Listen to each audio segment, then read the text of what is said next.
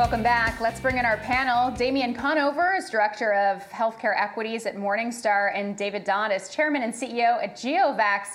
Damian and David, thanks for being here. Thank you. So Damian, let's start with you. Healthcare is actually a laggard on the Dow today, but looking out a little bit longer term, what's your call on that space? Yeah, when we look at healthcare, we think it offers a pretty interesting opportunity for investors. There's a lot of concerns in the market right now regarding inflation, the war in Ukraine, and other things that really don't have a big impact on healthcare. So when we see the overall market pull back and healthcare usually along with it, we think that's usually a good opportunity to invest in healthcare. And the area within healthcare that we think has the most opportunity is the large cap pharmaceutical and large cap biotechnology stocks. This has been a space where these stocks have been trading at sort of depressed multiples for many years. And a lot of that has to do with concerns around new policies that could impact drug prices in the United States. But in the backdrop of some of those concerns that I recently spoke about, both the war in Ukraine and inflation, we think government in the United States has really pivoted away from policies to change drug pricings more towards those issues and other issues as well. So we really like the way healthcare is positioned and increasingly well positioned in the large cap pharmaceutical and biotechnology stocks. David, you're CEO of a biotech company, so you can give us firsthand insights and fact check. Damian, what sort of headwinds are healthcare companies facing right now? And have you seen any impact from those concerns he was mentioning in terms of the war in Ukraine and inflationary pressures?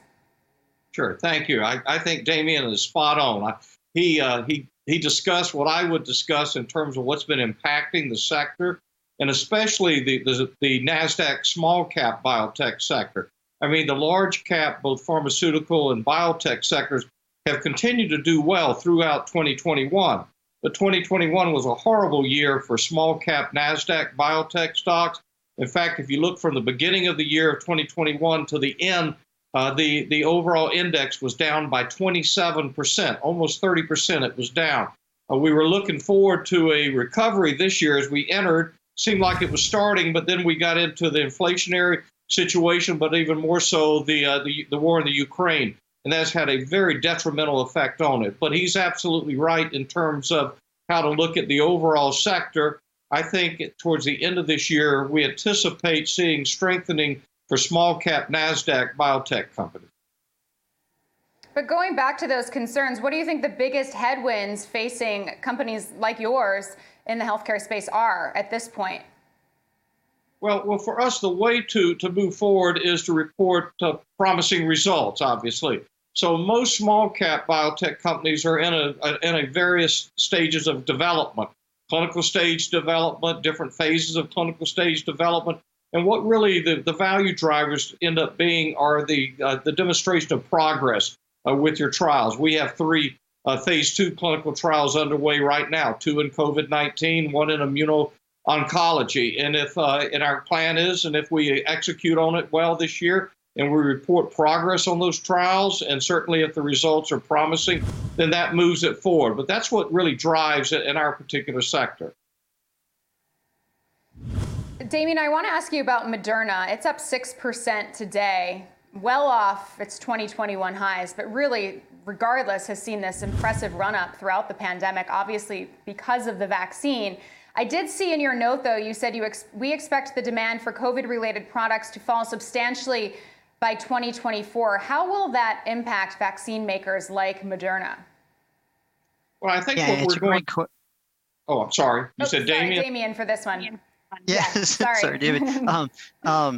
It's a great question. And when we look at Moderna, actually now, we think it's an interesting stock. It's something where we do expect demand to fall pretty substantially by 2024. But keep in mind the demand in 2022 and the demand in 2021 has been, incredibly robust and will, continue for the rest of this year, both on the vaccine and the treatment side. We do expect that you'll start to see some regional herd immunity and probably less demand for both vaccines vaccines and treatments. But that being said, you're coming off of massive windfalls of sales that when you get to sort of a normalized run rate on the treatment side and on the vaccine side, you're still talking about close to 10 billion annualized, if not more. So it's going to fall dramatically, but there's still a lot of sales ramp or a lot of sales runway left in both vaccines and treatments.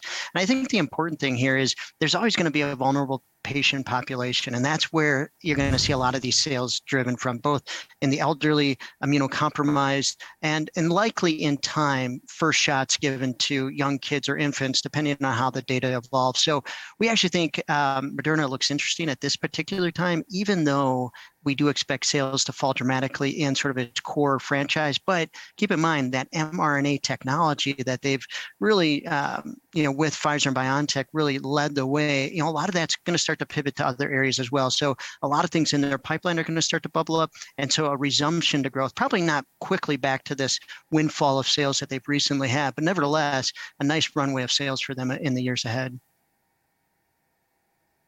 David, going back to you, you mentioned that your product pipeline includes ongoing clinical trials for COVID-19. So given everything Damian just said, I'm just curious about what you're actually working on that front. And is it Omicron specific? It is not, but Damian underscored one of the most important points related to SARS-CoV-2 or COVID-19. And that is that in the U.S. alone, there are approximately 10 million individuals who suffer from compromised immune systems. Those individuals are not being adequately protected by mRNA vaccines or the adenovirus, which are the J&J and AstraZeneca vaccines. You end up targeting and getting a very quick antibody response, but it's not durable. And we're seeing right now that people who are being treated with various cancers, who have multiple sclerosis, basically various conditions that have strongly negatively affected their immune systems are not simply responding to the existing vaccines. We have a direct comparison phase 2 trial underway at City of Hope in California right now, comparing our vaccine, which targets not only antibodies, but also T cells or cellular immunities. And it's being tested as the primary vaccine for cancer patients who've had their immune system destroyed. And we're doing a direct comparison against the Pfizer BioNTech. And the reason why is we believe our vaccine will demonstrate more robust and durable protection than what you see from the existing vaccines. And we think that's how we will differentiate forward, is by focusing on certain niche markets. When you add them up, they give you a very sizable opportunity, but it'll all be built around immunocompromised populations. Very interesting. Damian, going back to you, you mentioned Moderna looking attractive in this space. You also talked about the types of companies that you're interested in investing in. But can you be more specific about some of the names you like in this space and what you're steering clear of? Sure. So one of the areas we like a lot right now is the pharmaceutical and biotech space. We tend to have more focus of our coverage in the large cap space. So I'm going to highlight a couple names that we think are undervalued there. But like David said, the small cap space with the decline there offers some good opportunities as well. But specifically, one of our top picks right now is Merck. This is a name that is incredibly well positioned in immuno-oncology with their lead drug Keytruda. And that's a drug that is doing very well in the metastatic patient populations, but is starting to move earlier up the lines of therapy into the adjuvant setting. And this is an area of continued growth for the firm. And so not only are you going to get good top line growth from Merck going forward, but you're going to see this very high margin product drive overall margins up. So you're going to have an amplified bottom line growth. And in the backdrop, you have a very depressed multiple in Merck. So we don't see a lot of downside potential in Merck and a lot of upside going forward. A couple other names we like in the large cap space and the pharma space. Roche is also well positioned in immuno-oncology, has a good position in MS and a few other areas where pricing power continues to hold up extremely well. The one area we'd say be a little bit careful around is some of the diagnostic and tool companies. These are firms that have done exceptionally well in the time of COVID.